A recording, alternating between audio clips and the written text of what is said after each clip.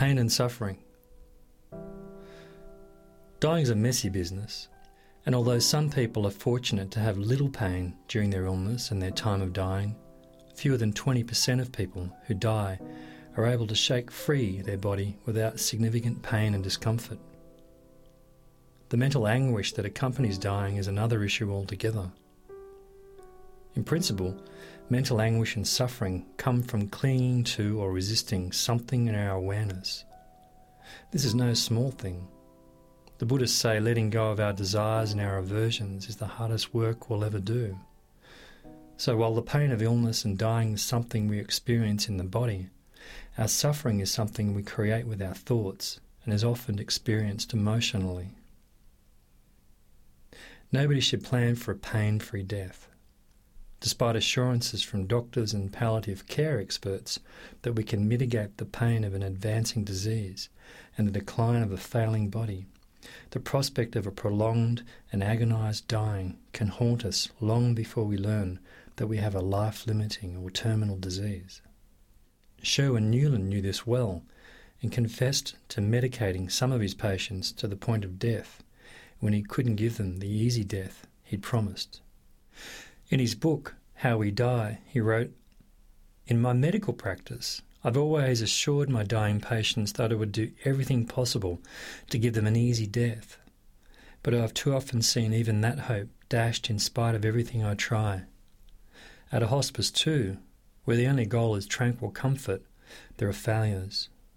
Like so many of my colleagues, I've more than once broken the law to ease a patient's going because my promise, spoken or implied, could not be kept unless I did so." Becoming more curious about our habitual reactions to low-grade, maybe garden variety pain, might teach us about our untapped capacity for acceptance and, by so doing, clear the path for the pain arising from chronic diseases and dying.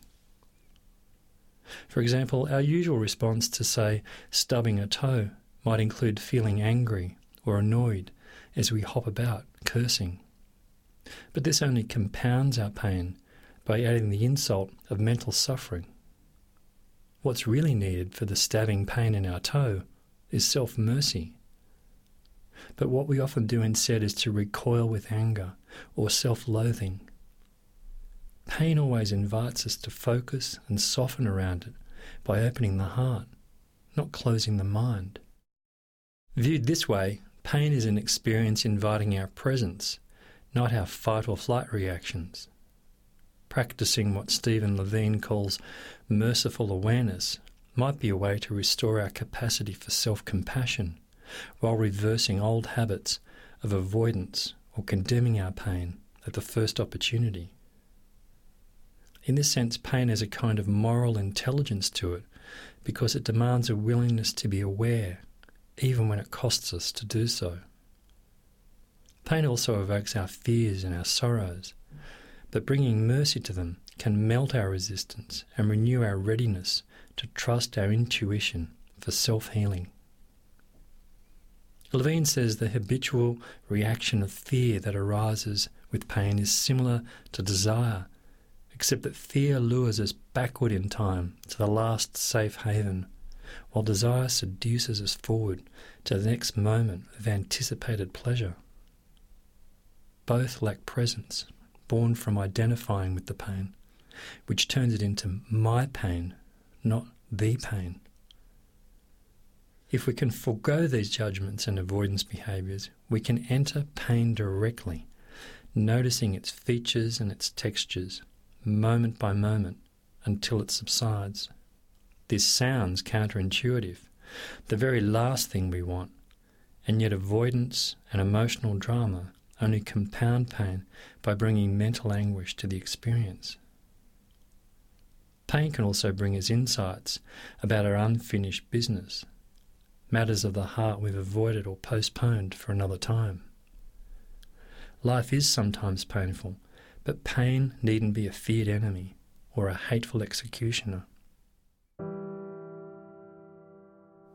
What's more, by crafting a relationship with pain before our final days, we can start dissolving the age-old idea that life is somehow divided between the good and the bad, the desirable and the undesirable.